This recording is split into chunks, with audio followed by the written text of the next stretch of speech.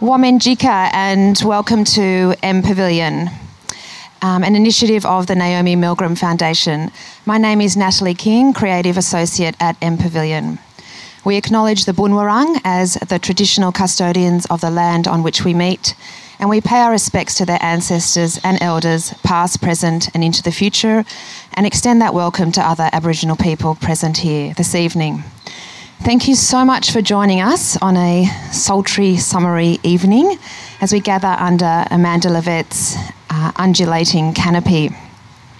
Tonight we have a very special international guest joining us. Stephanie Rosenthal is the Artistic Director of the 20th Biennale of Sydney. This event is co-hosted and co-presented with Monash University Museum of Art, and we're delighted to continue our ongoing alliance with Monash. I'd like to now introduce my colleague Charlotte Day, Director of Monash University Museum of Art, Curator Extraordinaire, who will set the scene and formally introduce Stephanie Rosenthal. Thanks, Natalie. Thank you very much. Thanks, everyone, for coming, and welcome, Stephanie. So Mama, in association with the Biennale of Sydney and M Pavilion, are very pleased to present tonight's lecture.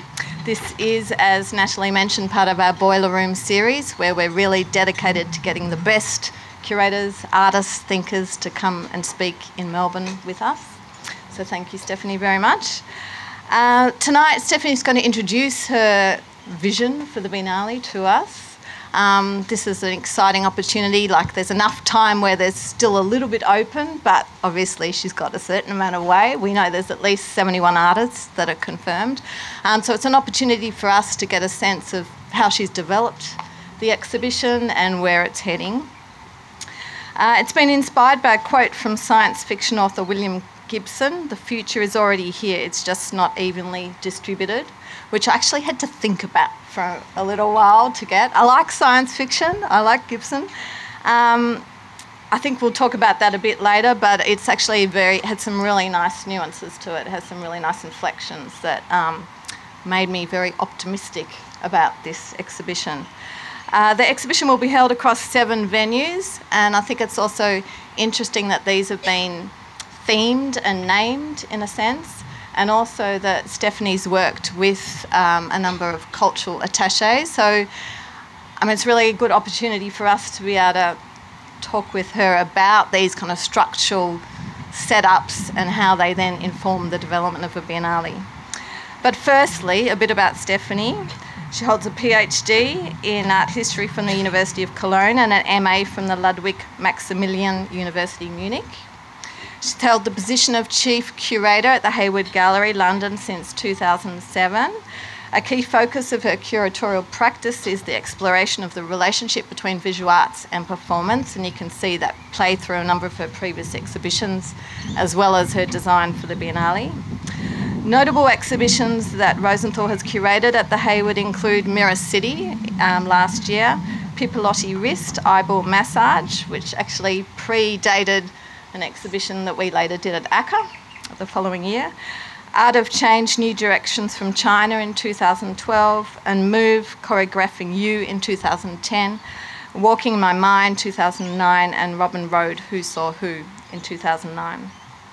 Previously in the position of Curator for Modern and Contemporary Art, Haus der Kunst Munich, Rosenthal delivered a series of really significant exhibitions, including one, Alan Capro, Artist Life, which I think it's an important exhibition in your own development.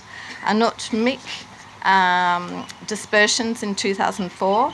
Abigail O'Brien's The Seven Sacraments, 2003. Narrative Structures in Contemporary Art in 2002. And Paul McCarthy, La La Land, Parody Paradise, which toured to the Whitechapel in 2005. More recently, she was one of 3 curators coordinating Imperfect Idler, or When Things Disappear, another nice title, the national selection of the inaugural International Biennial of Contemporary Art of Cartagena.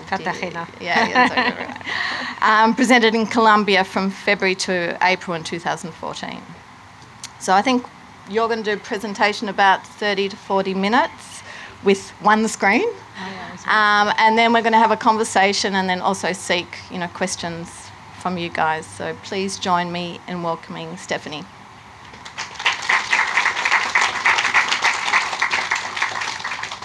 thank you very much. And it's an honor to talk in this wonderful pavilion with this great weather. So I kind of feel I should stay in Melbourne a bit longer and enjoy the city.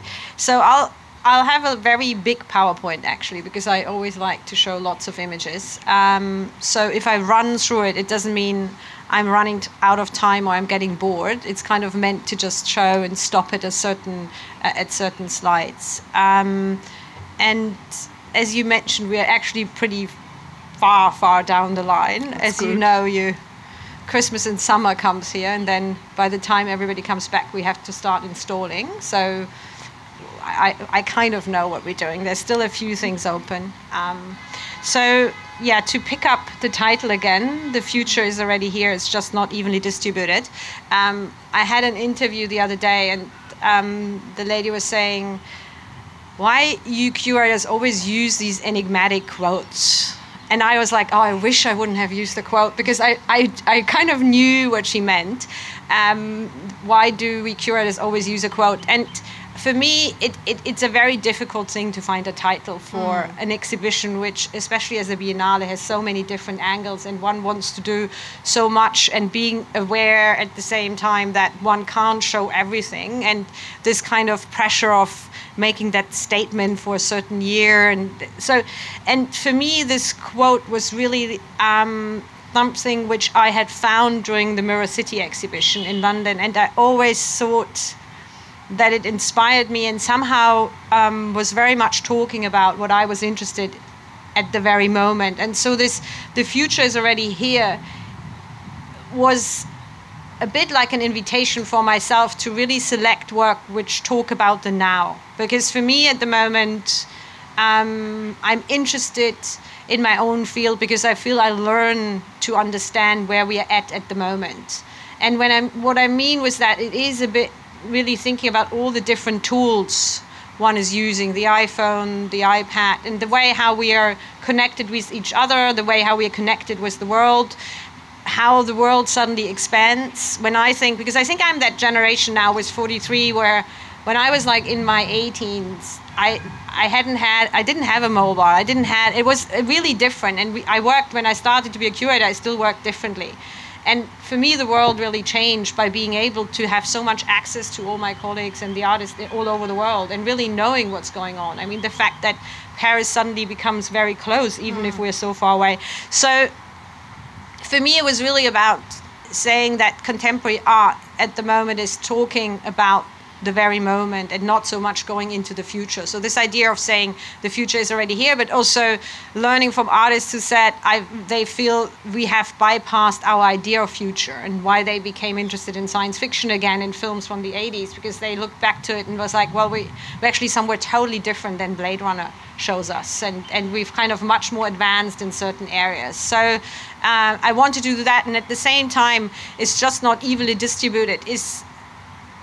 I wanted to have it on the same level, in the same size, because obviously that's the discussion with the marketing department right away. Can we do it smaller, and can we leave it out sometimes?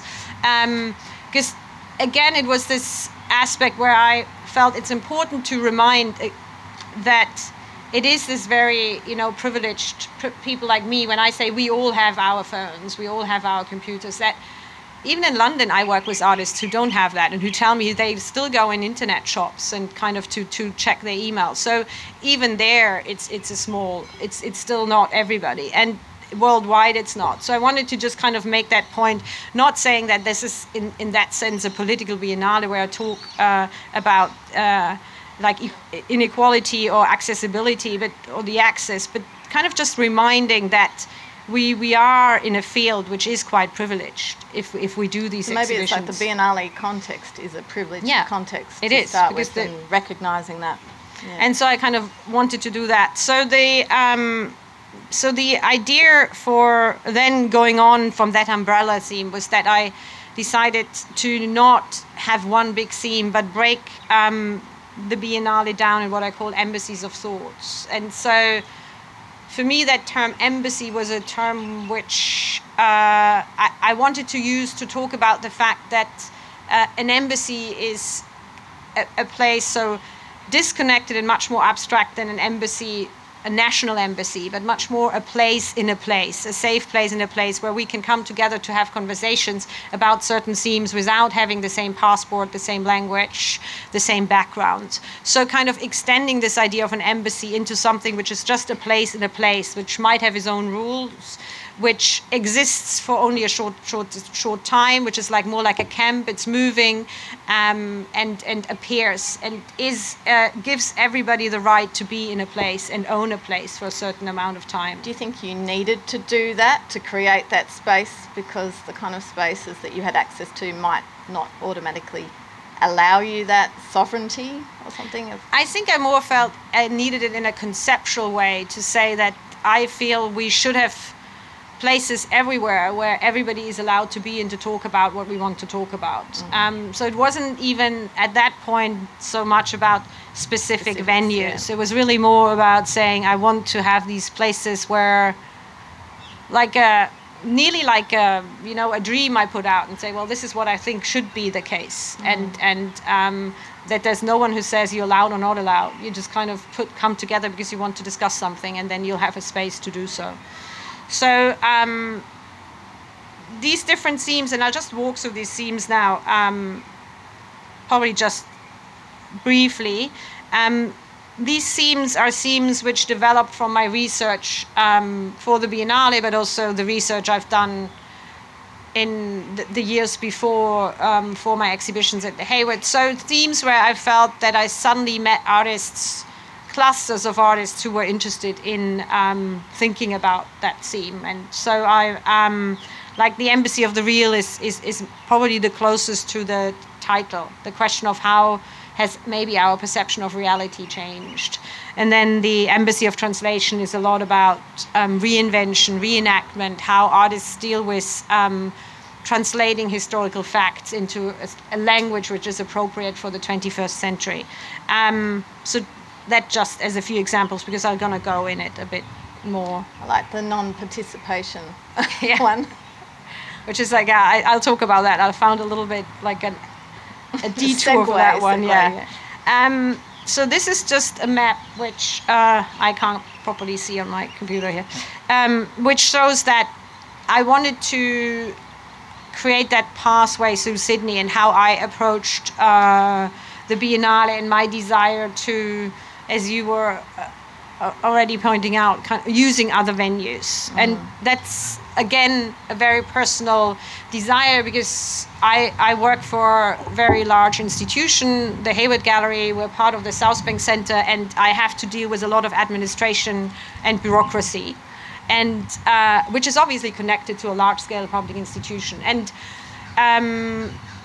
the joy of doing a Biennale for me was really to access a space, like a public space, and do something which I usually can't do. Get an audience which doesn't have to come to a public institution and is not maybe even interested, but just stumbles over work. And that's always what I so much appreciated about Biennales, and why I feel Biennales have such a relevance, because they just appear in a city and they kind of give you another access to it, and also allow just like an incidental audience in a sense, as well as its outgoing one. Exactly. Yeah, kind of when you go to work or you go to school and you suddenly see a work and you think like, oh, that's actually, I actually interested in that, and I'll maybe want to see another one. Or so that opening up an area which is not one which is already basically a common one, but also is asking people to travel in the center of the city. You have to have a certain kind of, I mean, if you go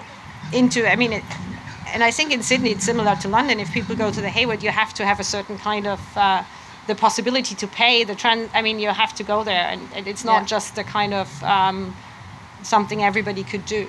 And so I feel Biennales have a possibility, especially the Sydney one, who's free, to get, basically meet people who stumble over it.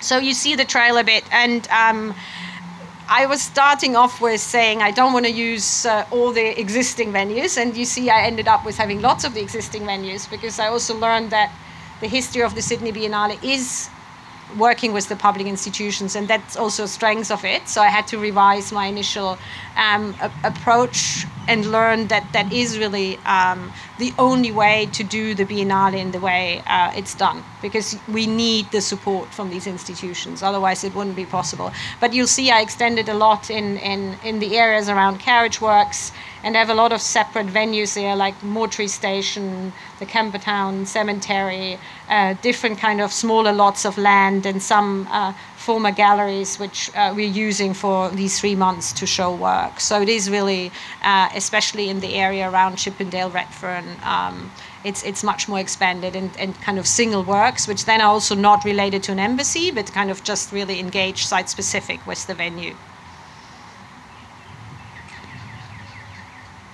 So the Embassy of the Real, as I mentioned, is closely connected to the title. It's Cockatoo Island, and I know that probably everybody here has been there and knows the site. And for someone like me who's only been there twice before, I arrived there for the first time and didn't like the venue at all. Like, I was like, this feels just not... It's quite a hard space to and work it just with, really, there was something which I couldn't quite grasp, and I felt it's not I just didn't feel like doing a show there. I thought that's not. So you saw it at the previous Biennale, and I've seen and one before, or something, yeah. And so the more I went, the more I thought, it's actually really interesting, because there is something very disturbing. Obviously, there's something disturbing because it's the history on the kind of on the mountain, the convict. But also, I realized that there's a lot of fake on the island, and that this whole kind of film sets, which weren't signposted when I went there first, was like I just didn't realize. So, for example, the wall you see here is it's not really a brick wall. It's a wall which is left over from a film set. And so there were all these things where I suddenly realized you lean against and you feel like there's something that's not quite right. That's a wooden wall with a wallpaper. There are buildings, when I talked to the ranger, where I was like, oh, so this is then 19th century. They're like, no, that's just from the Angelina Jolie film. And so it kind of got totally... And I didn't know that. And I think that that's something I just realized, that there's these elements where I always felt like I don't quite understand how that goes together, but there wasn't. Now they started to put up signs. Yeah. But at that time they were just, and when I then said, oh, this is a new building, then they were like, no, we just painted that one in a different color. And I was just like, God, this is a really interesting approach to a kind of historic site. So anyway, but I just... They've got other things going on there, haven't they? Because they do school camps and other group activities and things throughout the rest of the year, don't they? So they're kind of is a real priming it for other usages event site by now. When the Biennale used it for the first time, what you probably know better than me, it was like a real revelation. Amazing, I think it must have been just such a new, and I feel that I don't feel that anymore. I think it does feel like a site which is used for all different purposes, but it's nevertheless an amazing site, and every artist who came to visit was extremely excited about doing a work there, and for me that's always the most important. And obviously it's a site where you can engage with a history, but you also can just engage with the buildings, with the massive spaces, and we can do works and realize works which you couldn't do anywhere else. So I think the big part of it too is the journey there, like across the water. You know, that gets you in a different headspace by the time you've got there, which I think is a nice way to then interact with art. And also that I learned for just how people navigate or who goes to the island, that again, that's actually again a venue where I can achieve what I want to achieve, that there is a different audience, because there are a lot of people who just come to see the island and then stumble over the work, and it's not just that dedicated. And that was one of the reasons why I then said it would be really exciting to use it, and also have that Embassy of the Real there, which is exactly talking about these fictional realities, the question of, you know, how our lives are defined by social media, but also by film, and where's the slippage, and how important is that we kind of realize that slippage, and how can we just accept that our reality has maybe these different aspects. So I invited Lee Bull to do the main installation in the Turbine Hall. And she's going to do a new work which again deals with these different aspects of the combination of human body and architecture, and how the body can be perceived as a space, and also how technology and the human body go together, which which for me seemed to be a kind of really key aspect for that venue. But it has both sides. It has the very technology, like the artists who work with technology, the typical kind of what we call post-digital or post-internet generation with Cecily B. Evans or Kimian Rowe, but also artists like Forsyth, or kind of people who work where it is more about the physical body. A work which I'm really looking forward is a piece by Justine Williams. We invited her to do a recreation of Victory Over the Sun from 1913, which is a futurist opera, and Kazimir Malevich did the costume design and the set design. And my argument was always that his Black Square comes out of that opera. And for me, Malevich and the Black Square is a really important anchor point, not only for that show, but that kind of idea of traveling through, how he says, I traveled through the zero and I came out transformed. So traveling through that black and changing himself, but also the whole way he worked. And nearly using that Black Square as a mirror, as a self-portrait, was for me always that combination of also thinking what is our mirror nowadays, when there's this English television series Black Mirror, where it is about our, the constant black screens we're looking in, and we're seeing ourselves, but we're also looking in that kind of endless space. And so for me, that is that combination, and the question of how Malevich, in a way, what he wanted and what was his ambition with the Black Square is actually still something we're trying to achieve. So Justine Williams will do that work together with the Sydney Chamber Opera House, or Sydney Chamber Opera. So we have a composer, and they do with her the choreography, and Justine will do the films and the. So it would have been a big influence on her, that history of that kind of theatre as well, isn't it? So she'd be very excited about it. And it's just also, I mean, that's, I think, now the process where we're slowly ending. It's also Justine looking at this futurist opera, which is so much about the kind of male presence, and it's a lot about machine and how the man, a dominant in language, was also in the content, and how she flips it then and puts a totally different turn onto it will be very interesting. But it is it's quite a. Will that be performed on occasion, or is it recorded and represented? So it will be performed at the beginning, but because we're doing it together with the Sydney Chamber Opera, we can only do it for like 4 times, unfortunately.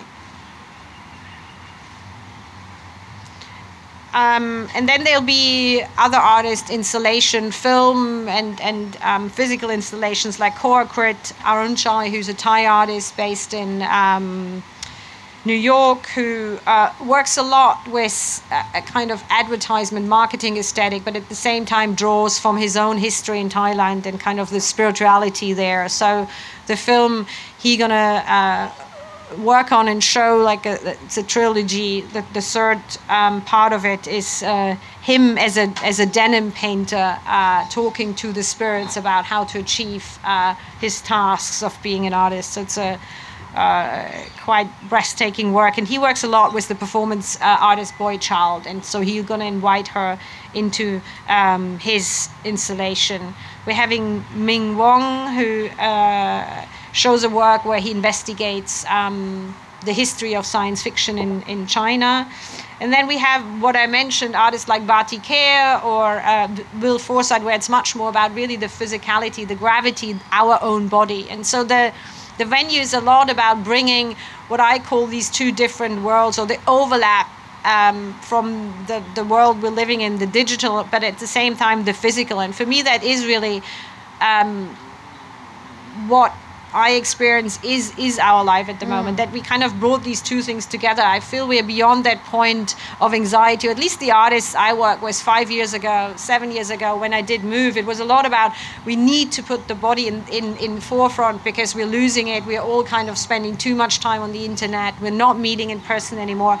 And so the artists now, I feel it's not so much about the anxiety, it's much more how actually these worlds overlap and how we create that presence in a double sense. So we meet as with our bodies, but at the same time we are having that presence online, and how these two worlds actually live together. So that's what I want to show in that venue. So there will be a work by Forsyth with 200 pendulums which move automatically, and the audience can go in and dance with these pendulums which basically talk about our own gravity.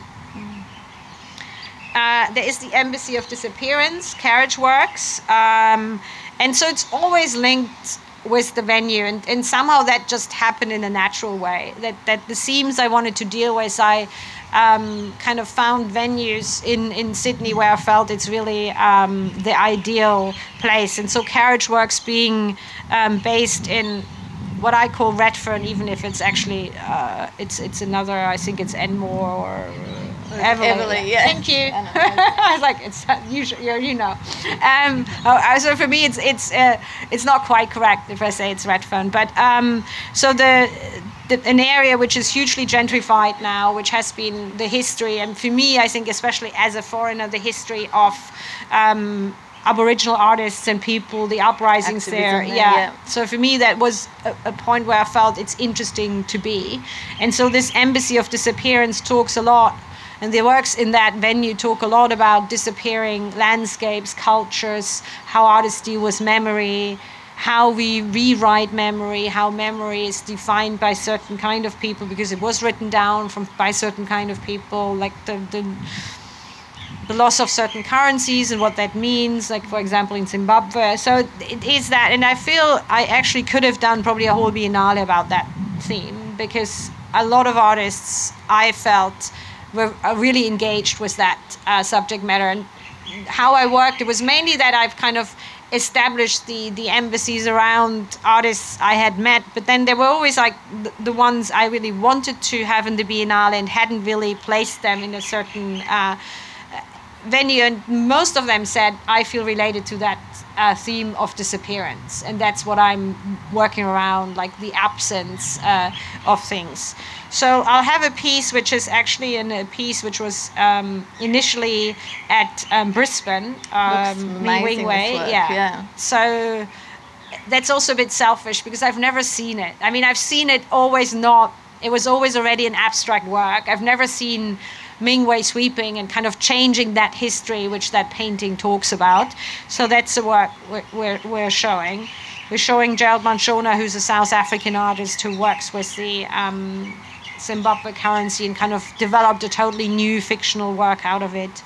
Mino Glim, who works with the Portable Keeper since 2009 and is doing a new work for us where she will work with film equipment, which is in a way for her takes that role of a portable keeper. So that question how a camera is actually related to certain shoots and certain images, and the question how a camera, the person who's running the camera and the camera are actually connected and kind of have a common memory. Apichatpong Weerasethakul, who does a new film work for that venue, which will be a lot about fire and Plato's cave and how like things might disappear in the shade. So that's something he's still working on. I actually don't know as much as I'd like to know about. Quite a lot of works are new commissions where you've worked together with the artist and they've responded to the brief a brief in a sense. But it is a lot, I think, also that I didn't even, I remember, when you read about biennales, it's always like artists from 48 countries, 60%, 80% new commissions. I always forgot this is like, is that really necessary? But I think so we have a high percentage of new commissions, but that came a lot from the artists. I think they just wanted to do new work. For me, in the venues, it wasn't so necessary. I mean, obviously, I like to allow and produce new works because I think that's also something which generative is and it's an obligation maybe from a biennale to allow that. But it's a lot that the artists just wanted to show new work. And then for me, it was very important that for the site-specific works in the city, that's new commissions, obviously, because they really have to respond to the specific site. And I felt that's important that they, know the people around it and kind of engage with that. You're required to work to a certain scale, in a sense. Like, I mean, is there about 75 artists at the moment? Yeah. Are you thinking it's going to become more than that, or?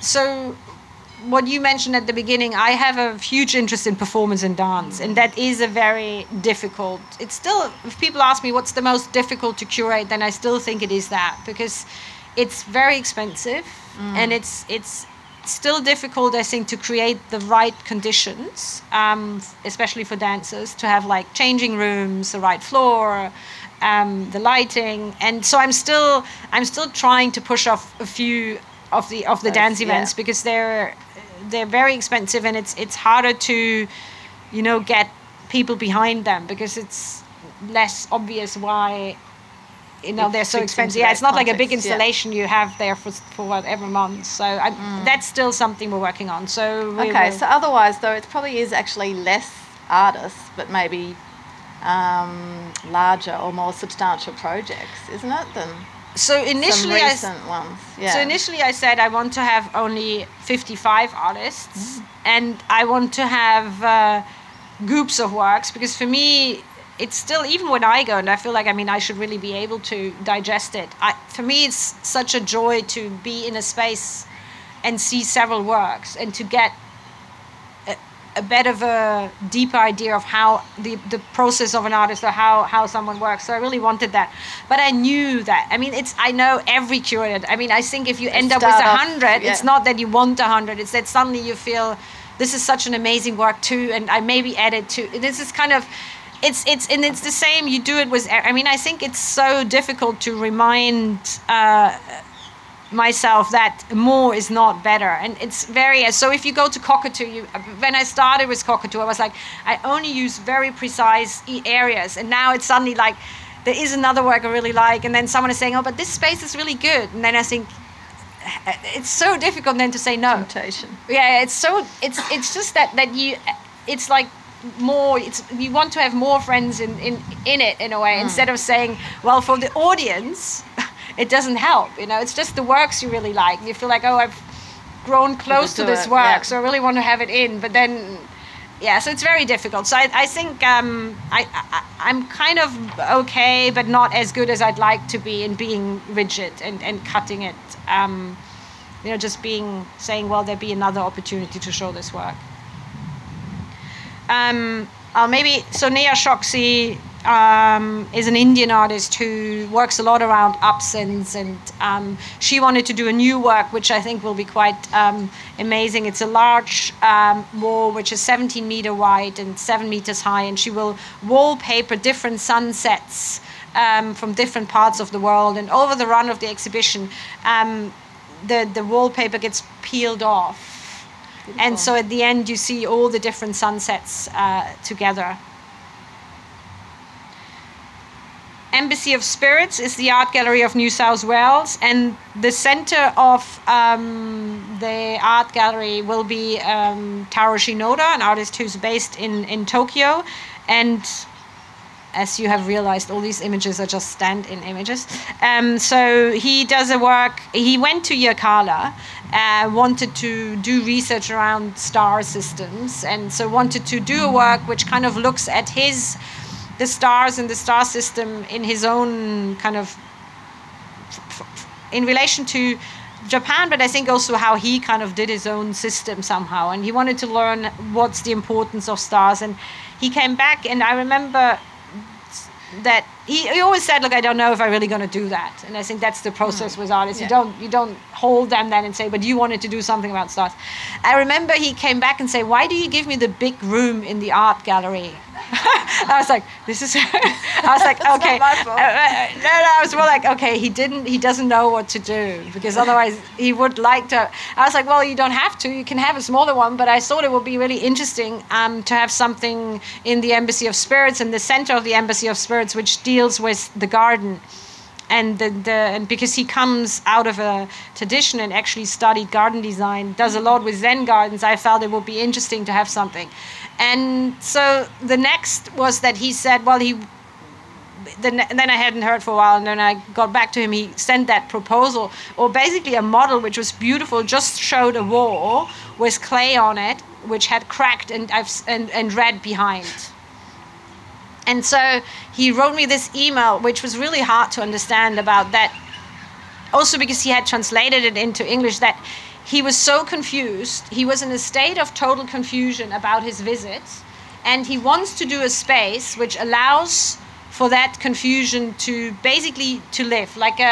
So I called him. I was like, is it like a room for meditation or what? So he really couldn't quite put it. He was just like, he doesn't know. And he realized when you travel and you learn about other cultures, it's just sometimes that you don't know and you don't want to do something out of it and you don't want to know. So he decided to use ochre, red ochre, to cover the whole, like the double space in the art gallery, and then put a layer of clay over it and just wait until the clay breaks and falls down. And so it will be a huge platform, not a huge, but a platform with tatami mats where people can sit on and just watch the process. Which, so of course, kind of don't know what's going to happen, really. Exactly. And I got this email from the art gallery saying, we're just wondering, what do we do if it doesn't work? And I was like, well, there is no it doesn't work. It's just like it just falls off at some point somehow. But he does like meticulous testing. So there are like 15 emails every day between the art gallery and him about a failure of another form of clay. So but it will be a beautiful work. He's not nervous about not working, so I'm not. Mela Jarsma, who's an Indonesian artist, originally from the Netherlands, who works a lot with performances, costumes, is interested in animism, and she will do a new work to kind of research through performance, but also fashion, the relationship between the dog and the human being. So she invites performers to wear her dog costumes and do formations which are related to Indonesian textiles, ikat. So it will be a kind of combination between works from the collection of the art gallery and her own performances, and like costumes and fashion the way you see it here. Ken Tadai, who's a artist from the Torres Strait Islander, who does dance machines, and that was something I was very much interested in from the beginning on. So he will do a new work, and he probably will do a work which he develops with Jason Christopher, who comes more from the like film world, animation world, and they're working together of kind of maybe animating one of these dance machines. So are they participatory? As a viewer, do you act in that machine? Or they just move. Yeah, they kind of move. So basically, they want to replace the dancers, and so the sculptures move by themselves. Jumana Mana, who's showing a film which deals with the rituals of music, and she shot it in Jerusalem, so she's bringing different cultures together. Dane Mitchell, who will do a work in relation to homeopathy, which he started a few years ago, and I was interested in that because I think it's an interesting way to think about belief structures. So the Embassy of Spirits is a lot about belief structures we're establishing by ourselves, but also we might be forced into, and what these structures actually do and in which way they're used as kind of a tool of power. And so I think homeopathy is just a bit of a off, but also talks about from his perspective, you have to believe in it to make it work. Johanna Kalle, who's a Colombian artist who works a lot with language, and she did research in the indigenous languages in relation to the word rain, and kind of did 99 drawings to kind of capture the 99 words for it. Embassy of Translation.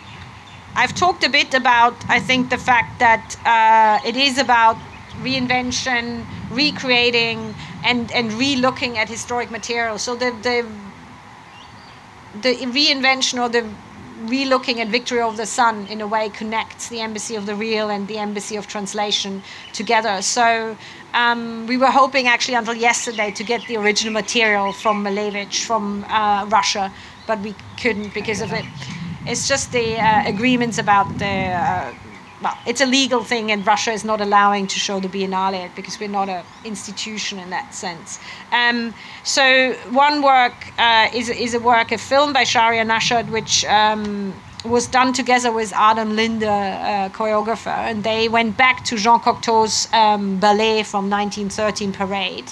And that's one example where artists are just kind of interested in the fact that Cocteau, in a way, did something which we're trying now to kind of promote our own bodies, but also promote performance and kind of bring people into that medium. And Adam and Charya felt that that's actually it was actually a ballet, a marketing ballet, and so they brought it back and re-looked at it and brought it in a totally different form.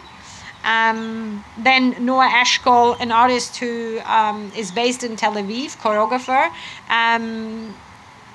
I was always quite interested in her because she did a very interesting notation, similar to Rudolf Laban, very rigid and very conceptual. And at the same time, she started in the late 70s to do these wall carpets as a sign of resistance, in a way. When her main dancer had to go to war, she decided to not choreograph anymore, but do these wall carpets and kind of translate her thoughts into that. And she kept doing it, and reading about her work, and she died 3-4 years ago, she was always saying that the carpets are exactly what she didn't do in her dance or notations, because the dance is extremely rigid and rational, and these carpets are really in a different world, but kind of transform a lot of her thinking in that kind of much more emotional, intuitive way.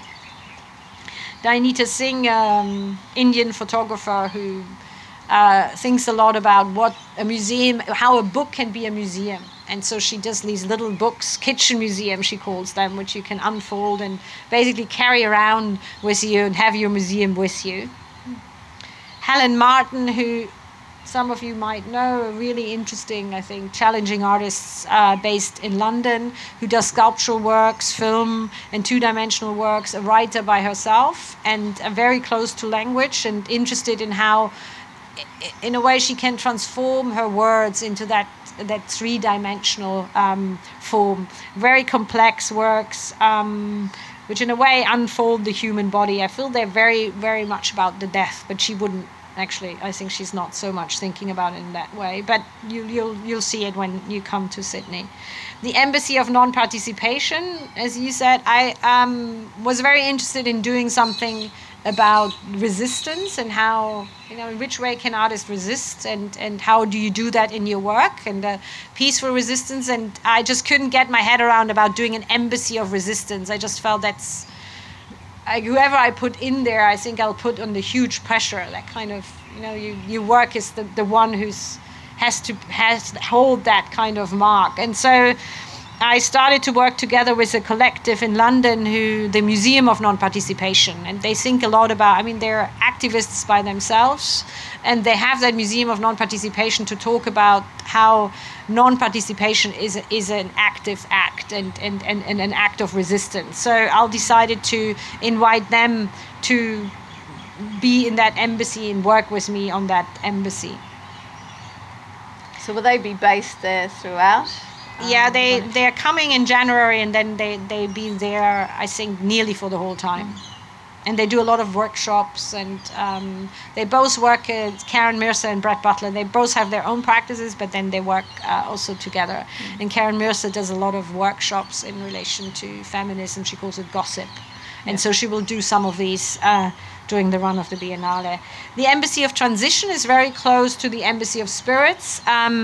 That's one of the venues I really wanted to have from the beginning on, the train station in Did you know Central. about it before you came to Sydney?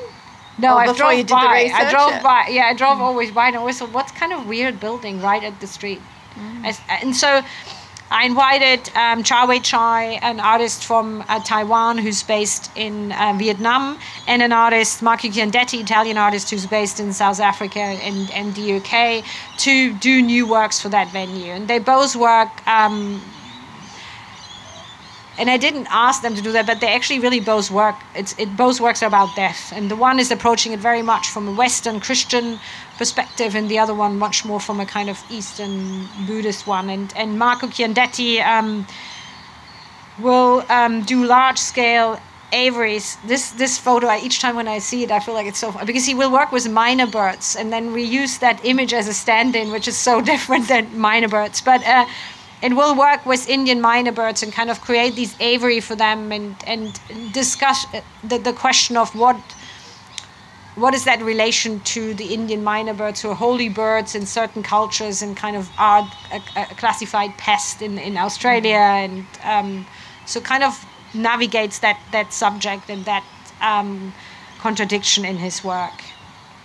There's an embassy of Stanislav Lem, which obviously links back to, again, the embassy of the real, and the question of how science fiction films have been and are, I think, especially at the moment, and writing like Gibson, are real inspiration for artists. And Heman Chong, a Singaporean artist, is the only artist in this embassy, and it's his embassy, because when I met him, I was like, where do you feel you would fit in? He was like, oh, I'd love to do an embassy of Stanislav Lem. So I basically handed it over to him, and his idea is to sell Polish and English Stanislav Lem books and do readings, and he's also involved in the Bureau of Writing, and kind of navigate the question of the different themes in Stanislav Lem books, but also a lot about the fact how translation is actually changing works, because his works are very badly translated, and Lem is always being quite unhappy about that. So you're using existing translations of them, yeah. So now we're coming to the end. It's these are what I've mentioned before, the in-between spaces. So there's several artists I invited to engage with certain sites or have specific projects. And one of the projects is Brown Council. They will do a work which is very much related to their own practice, but also in a way very much related to what I am interested in, and what I also wanted to do at the beginning when I started to work on the Biennale, and then realized that the Biennale is not the right place to do that, and to work with an archive. That's something I really enjoy doing, to go through existing material, to especially, I mean, in relation to dance and performance history, to kind of try to make that historic backbone relevant and visible in the exhibitions I'm doing. And so when I came and started my research here, I realized that there seems to be a real urgency to work around feminist performances and performances of women in Australia starting from the 60s, and that hasn't done enough. And that wasn't that I was like, oh, that hasn't been done enough. It was much more like people were always saying, you know, there's so much great stuff and no one ever looked at it. And so, and because they knew I would be the one picking it up, because I would be interested in it. So, but then I talked to the MCA about it and the art gallery about it, and they were all like, really? You want to do it? Oh. I mean, they wouldn't say no, but it just, the faces were what I thought like, oh, that's maybe not really. And also, I mean, my capacity of doing it was just not. Anyway, so I asked Brown Council if they would be interested, obviously, with their project of Barbara Cleveland. I don't know if you know this project where they've invented a performance artist who was living and working, especially in the 70s. And this artist kind of appears more and more, and kind of creates... They've invented her backstory, and she... is in different forms in different works. And different artists met her. So when I was in Brisbane 2 years ago, Mike Parr was giving a lecture, and he was mentioning Barbara Cleveland. So it goes into that kind of, that the history goes really... So he was, in a way, picking up from them. And of course they were like delighted that he did that, and was talking about saying, oh, Barbara Cleveland was there too. And I think this is the work she did. So, and of course that leads to that a lot of people are like, who's Barbara Cleveland? Never heard of her. And so they continued that thought, because I asked them to maybe, you know, if they could help me to unfold an archive of performances focused on, you know, female practitioners. And they were saying they're not so interested in kind of focusing on, you know, now agenda, but they would be very interested in doing that. And so they said, look, what about inviting different people, like Mike Parr, to bring their archive and talk about it, and kind of continue to invent Barbara Cleveland, but at the same time allow the visitors to really access the archive of these people. So to have a place, so they have their own venue where basically there'll be the idea is really that there is an archive which is accumulating over the run of the Biennale. There'll be a performance, Mette Edwardson, in the Newtown Library by performers who memorize books, and then you can go and get a book, but the book is someone walking with you and telling you, and basically nice. giving you the book as a in a conversation. Richard Bell's Embassy tent, which obviously makes sense for me to bring in, and he'll be in front of the MCA for a while, and I think he'll be quite. He wants to be quite a massive presence there, and I remember that when he was there, and I have to say, because it's so often in my head, he was coming to Sydney, and he knows the MCA well. He's in the advisory board there, and he turned around to me and was like, I think I have to make it bigger. And then he said, I don't want to be a pimple on an ass. And I was like, okay, so It's got away with language. yeah, exactly. So I think that's very much his performative, and I think that's I think a lot of artists would think it, but no one would kind of put it that way. Bo Christian Larsen, who will work, a Swedish artist who lived for a very long time in Germany and England, and he will work with the cemetery in Newtown and kind of work there with the church, but also the graveyard, and will also do a kind of 3 months long performative piece there. Archie Moore, so these are the works where we're still kind of trying to secure the sites, because obviously if we secure sites which are in the city, it's always difficult to do too long ahead, because some sites might turn into something else. And he wants to do a work at the Bennelong Point, so we're still kind of negotiating actually with the Botanical Garden. And Kek de Sousa, who will do a new work in relation to Redfern and the history of Redfern, because she actually has done that quite a bit in her work, and she was one of the artists who were my inspiration to also understand Redfern better, because she's done all these tours and kind of explored different sites, and 10 years ago started to think about the gentrification there. I think that's the end of the images. Very good. Was probably much longer than 40 minutes. No, but it's good. How we're going for time. I think we're pretty good. That's great. I think we've actually got quite a good insight. I'm interested in, like, when you talked about the fact that you had these themes in your mind or in your original proposal, and then you had to kind of maybe shape them for certain sites.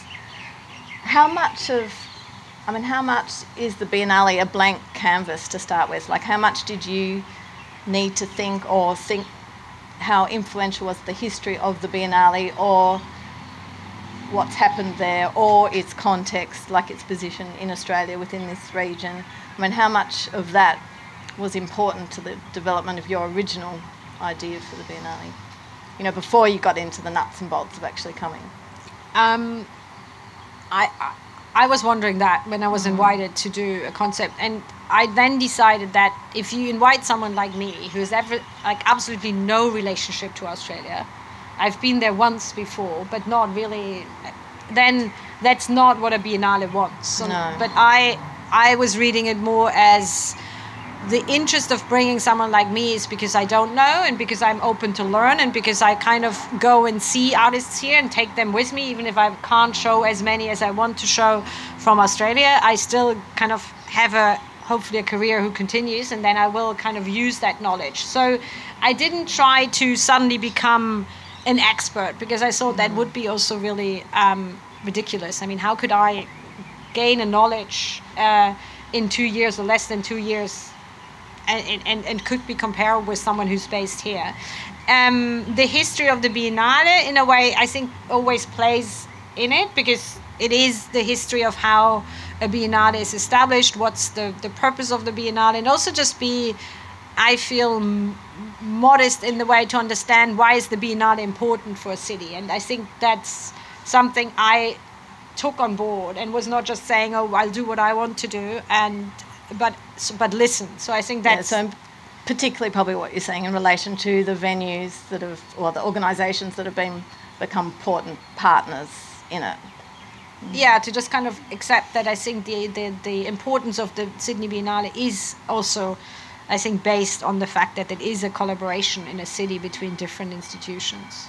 And what about its more recent history, particularly the last Biennale, with the structure of its foundations being challenged quite directly, and there being, a strong response to its structure and criticism of it, and it requiring quite a lot of change? Did that have a direct impact on how you would work with it, or what was offered to work with? I think, obviously the fact that the last Biennale was so challenged by the questioning of Transfield led to the fact that now there is a very clear transparency of who supports, and I guess I could benefit from that.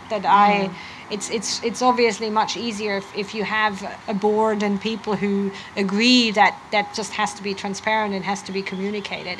There always can be changes in how a company is involved. If you think of Volkswagen, no one would have even known about it. Yeah, so it's a German company.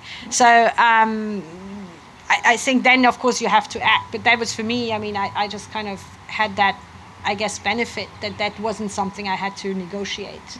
That was a given after what happened 2 years before. And that whole idea of, I feel probably for me Transfield is less an issue than immigration politic and detention centres. And I think part of it, well, from my perspective too, was just the shutting down of the artist's voice through that it was not appropriate for artists to have a voice, a political voice.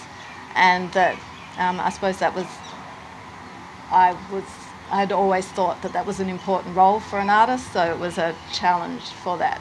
I didn't realise how people would actually think that was inappropriate in occasion. So yeah, it's amazing because you think that's what art should do, or at least should teach. It should do it, but also should teach people to do it. Well, it's like a suitable platform to have that voice in. Yeah, but I guess that goes back to that we are quite privileged. We are on the fact that visual art or contemporary art is quite a privileged field. I think therefore people might forget that that's actually the thing which is rooted in society and should do it. So do you think, you talked a bit about how probably there's like a politics that infused through the works, but maybe it's not such an overt statement necessarily, like it's not a literally a very political Biennale. No, I'm not. I also feel I could only do that if I would be a real activist. I think that's something where I think Karen Mirza or Brett Butler, for me, they're convincing because they do have that life. They're not they're not kind of sitting in a safe place. So, and I feel that's not who I am. So for me, it's much more interesting to open up a discussion and allowing, the voices and see and negotiate than making a statement about something very specific. Yeah. It does seem, it's a more younger generation of artists that are being presented? I guess it's there are younger ones, but there are also a lot of artists who like born in the 70s, and then I think that there are certainly also some it's a good mixture, I feel, but there is a lot of young. New? Is there anyone? They're all new to the Biennale, are they or not?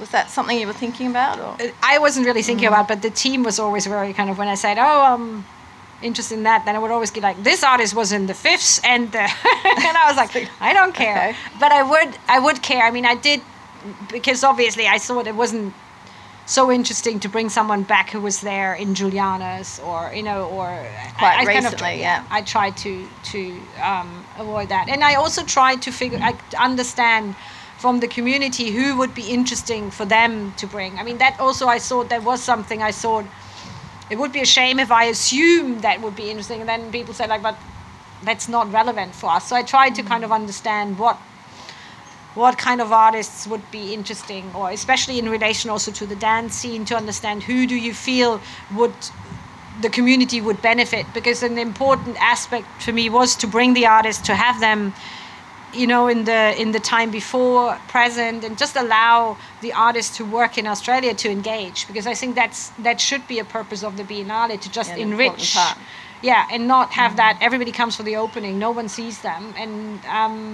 it's not. I think that interactivity is something that is an exciting part of it.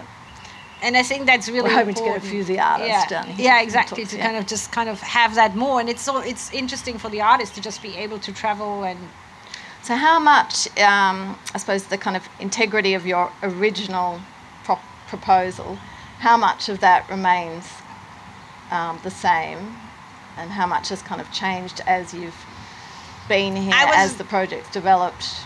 I was very. So there were moments where I felt I really have to now just say, look, this is what I always said I want to do, and I'm going to do this. But the board is quite... it's been twice where I felt like, but if we do that, we're totally going away from what I initially wanted, and I'm not doing that. Like, it's not... But I am really someone who's very much... I very much feel I don't want to do something where... a lot of people are against it. I don't think that's beneficial for because I think art can live and be interesting if the places where you show are welcoming it. I don't think it's helpful. My experience, I've done that when I was younger, that I was just like, I'll do it, and even if no one wants it, I still do it.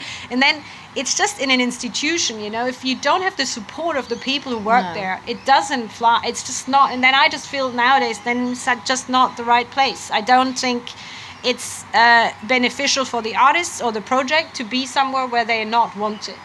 And that's the same with the Biennale team. Of course, it's my vision, but I have a team, and without the team and without the board, I can't do it. So, but there are just moments where I said, look, I'm going to have these in-between spaces. I'm not giving, and you can give me 5 more venues you wanted to have, because they've always been there. I'm not taking any other away. It was just like I always said, look, it just gets more. It's not that I take mine out. And so they were like, worked it out. Which is mainly a financial issue, because you have to just... Well, that's always the balancing act, isn't it? Has anyone got any questions or comments for Stephanie? I don't want to dominate.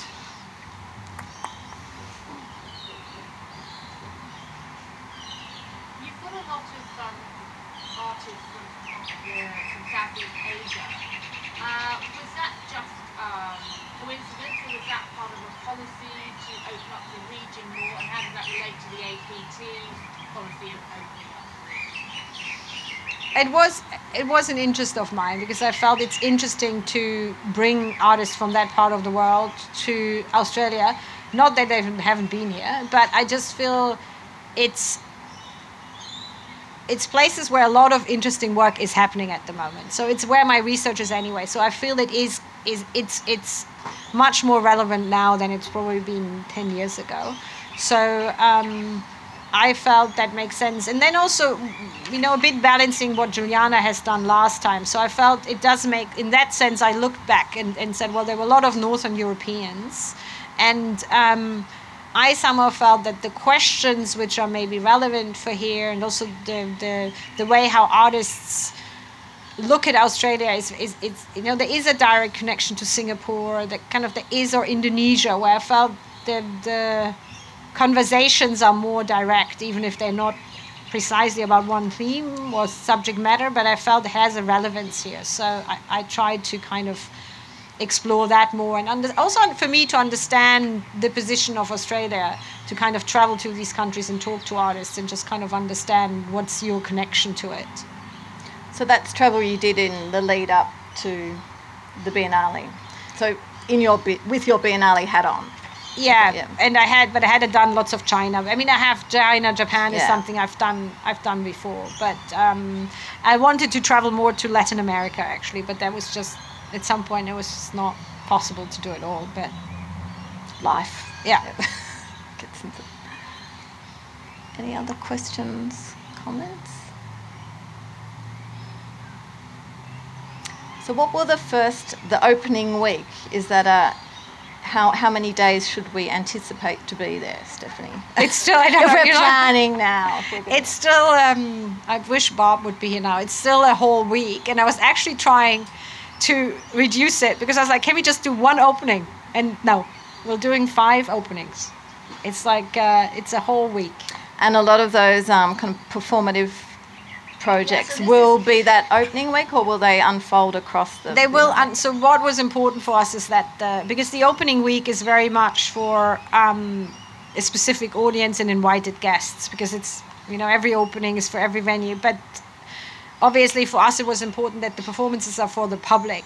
And so the first weekend will be the main weekend for where the performances start. So we'll do in the week before a little bit, but then the Friday, Saturday, Sunday, when the first public days, that's where we do a lot to kind of not have it excluded for a certain group of people. Yeah. And then throughout, are there other intervals too? Or, yeah, and then, but not, Juliana did it that there was this kind of middle. She did, yeah. And we're there's several performances which are over the 3 months continuously, and then there'll be like, in certain weeks there'll be a bit more, but there's always something going on. And do you anticipate, the journey through the city looks quite intense in a sense. Like, can you manage it in a couple of days? Like, have you got different, Juliana had itineraries in her head, like about that you'll spend this amount of time here, this will take that long. Yeah, we do that for the guide. I think we just break it down. I'm a big cyclist. And when I came to Sydney, I was like, we all do it with the bike. And I'm not talking about this anymore because people were just rolling over me. I was just like, okay, we're not cycling. I like that idea. This is a good idea. I was like, everybody was really, there were a few people in the Biennale was like, this is a great idea. And then everybody else was, I don't know, there kind of was so much, if you want to kill the audience, you can do it. And I was like, okay, if there's so much. Anyway, so for me, it was initially really to cycle. So I still hope that people, because it's easy to, between Mortuary and the cemetery, it's maybe a walk of 45 minutes. So you can see a lot of, that's how I envision is that you would just kind of go, you take the train then or the bus from the Arcade up to Central, and then you can basically just walk the rest, and then you have Cockatoo and MCA and Art Space. So it's manageable, but it is a lot, and it is, I think, either for people like, me who would come for a week and just see everything, or it's also for people who live in Sydney and you just kind of explore it bit by bit and they don't have to see it all at once. Did you always want to curate a Biennale?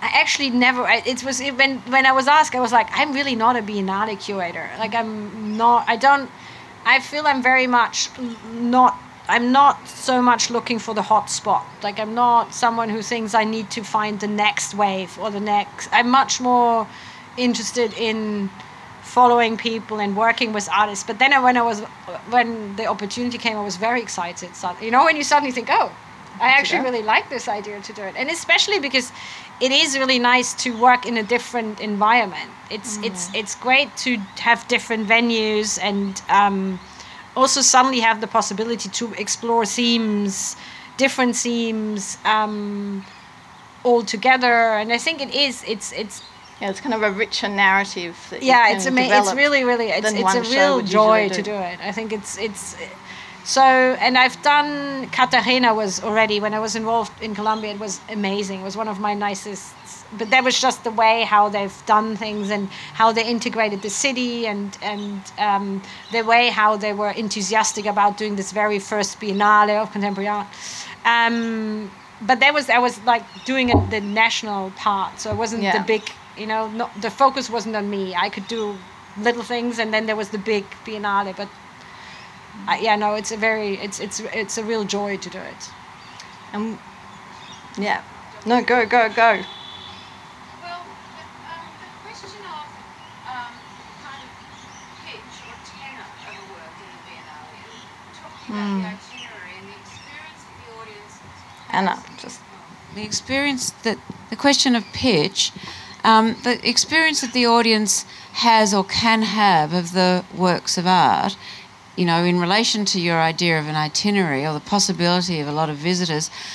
This year's Venice Biennale, Okoye and Weesor's a hugely intelligent, very a Biennale of great political depth, I thought, and great humanism. Nevertheless, it was very demanding in terms of time. and I, for one, and I spoke to a lot of other people who felt that they couldn't give it justice in 4 days or a week, in terms of just the many durational works, some of which would take an hour to look at and come to terms with and negotiate, so that you become a kind of tourist in the Biennale. You just become, it's a series of souvenired experiences. You're having a taste of it, but you're not getting the full So version. is that a consideration for you in the planning of the show and in the... So what I did a lot in the run of doing it now by myself, that I went to all the biennales which were up, like Shanghai, Taipei, and just looked at because I think there's a lot of really interesting film and video work at the moment, and that's just a fact. But then if you go to the biennales, literally no one, I mean, if you go not during the opening where the professionals, some of them look, really no one really, they just walk through the rooms, and it's so frustrating. So I decided, that was one thing I decided, that I was... There are exceptions. For example, the Polish try. pavilion in the Venice Biennale. Anybody who went in was just totally transfixed and stayed. There is some sort of transformative, very compelling experiences. You really have to find the few film works where I felt this is where people are going to stay. So I kind of really forced myself to not pick too many film works, because it's for several. I mean, pragmatic. You can fill a big space with not so much money. I mean, that's just and that is a consideration at some point when the budgets get always short at the end. And then there are just a lot of really great artists who do wonderful film work. But it's just for biennales, I think, I do agree, even for the professionals, it's difficult and it doesn't do the work justice. So that was something I was very clear with myself, that I really tried to reduce the video work. I mean, there's still lots, but there's just one work which is over an hour. And I just think this is what people hopefully spend. But that's it. So that was a very... important point for kind me. of conscious decision in relation to what you'd Also seen. because if I curate an exhibition with so many different themes, I of course not expect that everybody sees it, but I would at least give the opportunity that you can, without being totally blind. I mean, I think that's with Orkuis Biennale. The shame is that even professionals like us who are trained, one just shuts down. At some point you just shut down. It's no way that you let it in. I think for general audience it's easier, because hopefully they can just say, well, I look at 5 good works and then I go. And I'm more and more starting to think, well, probably that makes more sense, because you at least see, you have the experience of whatever 10 fantastic works, and that changes something instead of trying to cover 300. And so that invokes the idea of the Biennale as a thesis, and the Biennale as a series of individual, discrete experiences of artworks and artists' works, both of which are defensible. Yeah, and for me, I do think that a Biennale is for general audience, and I don't think a general audience will really spend a huge amount of time to think about, she has these embassies of thoughts and all these themes and how they're all connected. I think they're just more like, I've seen a great work, there was a really good experience. And I think that's what I still feel it's my obligation as a curator to show fantastic works. And of course, it's inspiring for artists to work in an interesting concept. And I think to get better works, you need an interesting conversation. And so the embassies, in a sense, help create that conversation, do you think? And also, I mean, they kind of give a focus, or... And also for myself, just, it's a huge... I mean, there has to be somehow a select... I mean, otherwise you'll just say, I'll show... I mean, how do you select... You could also probably have the concept and say, I'll just show the last 20 good works I've seen. Or I see I feel like there has to be somehow... We had one Biennale where they did that.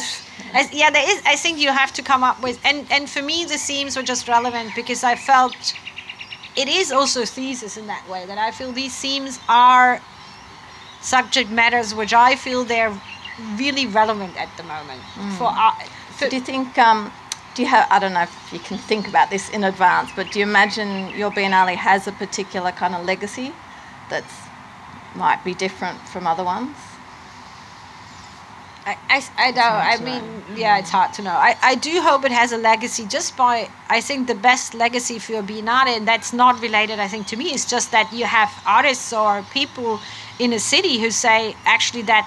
Just remember, yeah. Yeah, you just say, well, this is when I've seen that artist's work for the first time and spoke to her, and that was just really changed my whole approach. Or like how Abramovich was here, in the 70s. I mean, it's just like that idea of, I think, enriching a place, because that's I think what a Biennale should be. That's why people spend money on it, because it should enrich the place there, but I guess also give other artists, I mean.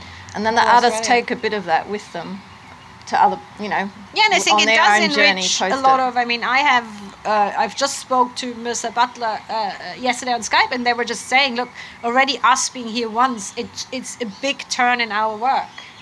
And I think that's what you want, where you say, well, this is, and that's not related to me, that's just coming to Australia and kind of changing that. I think that would be something where I feel that would be really fantastic, and it will help the Biennale to exist if that happens. I think, if it's not about specific people, but just about an institution which makes sense in the whole ecosystem of Australia. Yeah. Any other comments? Talk about changing maybe the root of an artist's work, or the artist's the way that they will approach things in future. How's your time in Australia and the curation of the Biennale here? How do you think that will affect you going forward? I mean, for me, it is of course a huge. I think it's a real privilege as a curator to be able to curate a Biennale, because the knowledge I gain through that, just being able to work with artists I maybe wouldn't have been able to work, or do the research I do. I mean, that's tremendous. Living or being in Sydney, that's really hard to say, because I feel I'm probably gonna realize it when I look back at that show and kind of see, oh, this is actually really just happened there. And that's very often in my case, that I suddenly think, oh, that connects actually to all that back, and that could only happen because I was there and I could think about it. I think it's like for an artist, if you have the opportunity to do a large scale work, you just learn and you just kind of benefit from that. Yeah, I think I couldn't say if Sydney has changed the way, because the working, I think how I approached Sydney was something which came with me. So I think now it would be like when you look at Caroline Brogiev and how she was using the salt water in her research trip now for the Istanbul Biennale. I think this is where you then realize, oh, that's what I learned there, and that's what now suddenly had a deep impact in my thinking and I developed. Because I think 2 years is really short.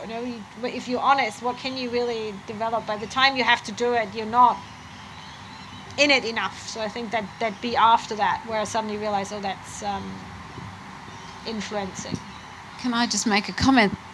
That one of the effects or results or the things that are really celebrated about the Sydney Biennale, APT, such international events in Australia, is the opportunity for artists from this country to see their work with and in juxtaposition to artists from all over the world. And it's also very gratifying and important for artists to be able to relate to you as an ambassador, if you like, from the world, coming here and getting to know the artists and perhaps taking their ideas and their work into the world. And so it's a great integrating kind of moment. Yeah, I think it is. And I remember when I came here, my first question to the board was like, so is there a percentage of Australian artists? Because that's always the fear of a curator, that you have to fulfill something. And they were saying, no, they actually said there is, but they never had to reinforce it, because every artistic director would anyway select enough Australian artists. And so when I did my calculation, I was at some point shocked how many Australian artists they had selected. I was like, oh, this is actually much more than I would have thought. And I think that is what happens, that if you're not forced into something, you suddenly discover so many interesting aspects and kind of, things where you say they're really special here and I haven't seen before in that way. I mean, I think that's an approach to curating too, because of your own curiosity and desire to engage, sets that up as a more likely outcome, because I don't think historically that's always been the case, but it's a good thing. Any other comments or questions? I think we're nearly perfect timing, Stephanie. So I'd really like to thank you so much for your presentation, and thanks for comments and questions. Also for our translators, thank you very much. And technicians and Jessie who helped organise today, thank you very much. And Natalie, please join me in thanking Stephanie.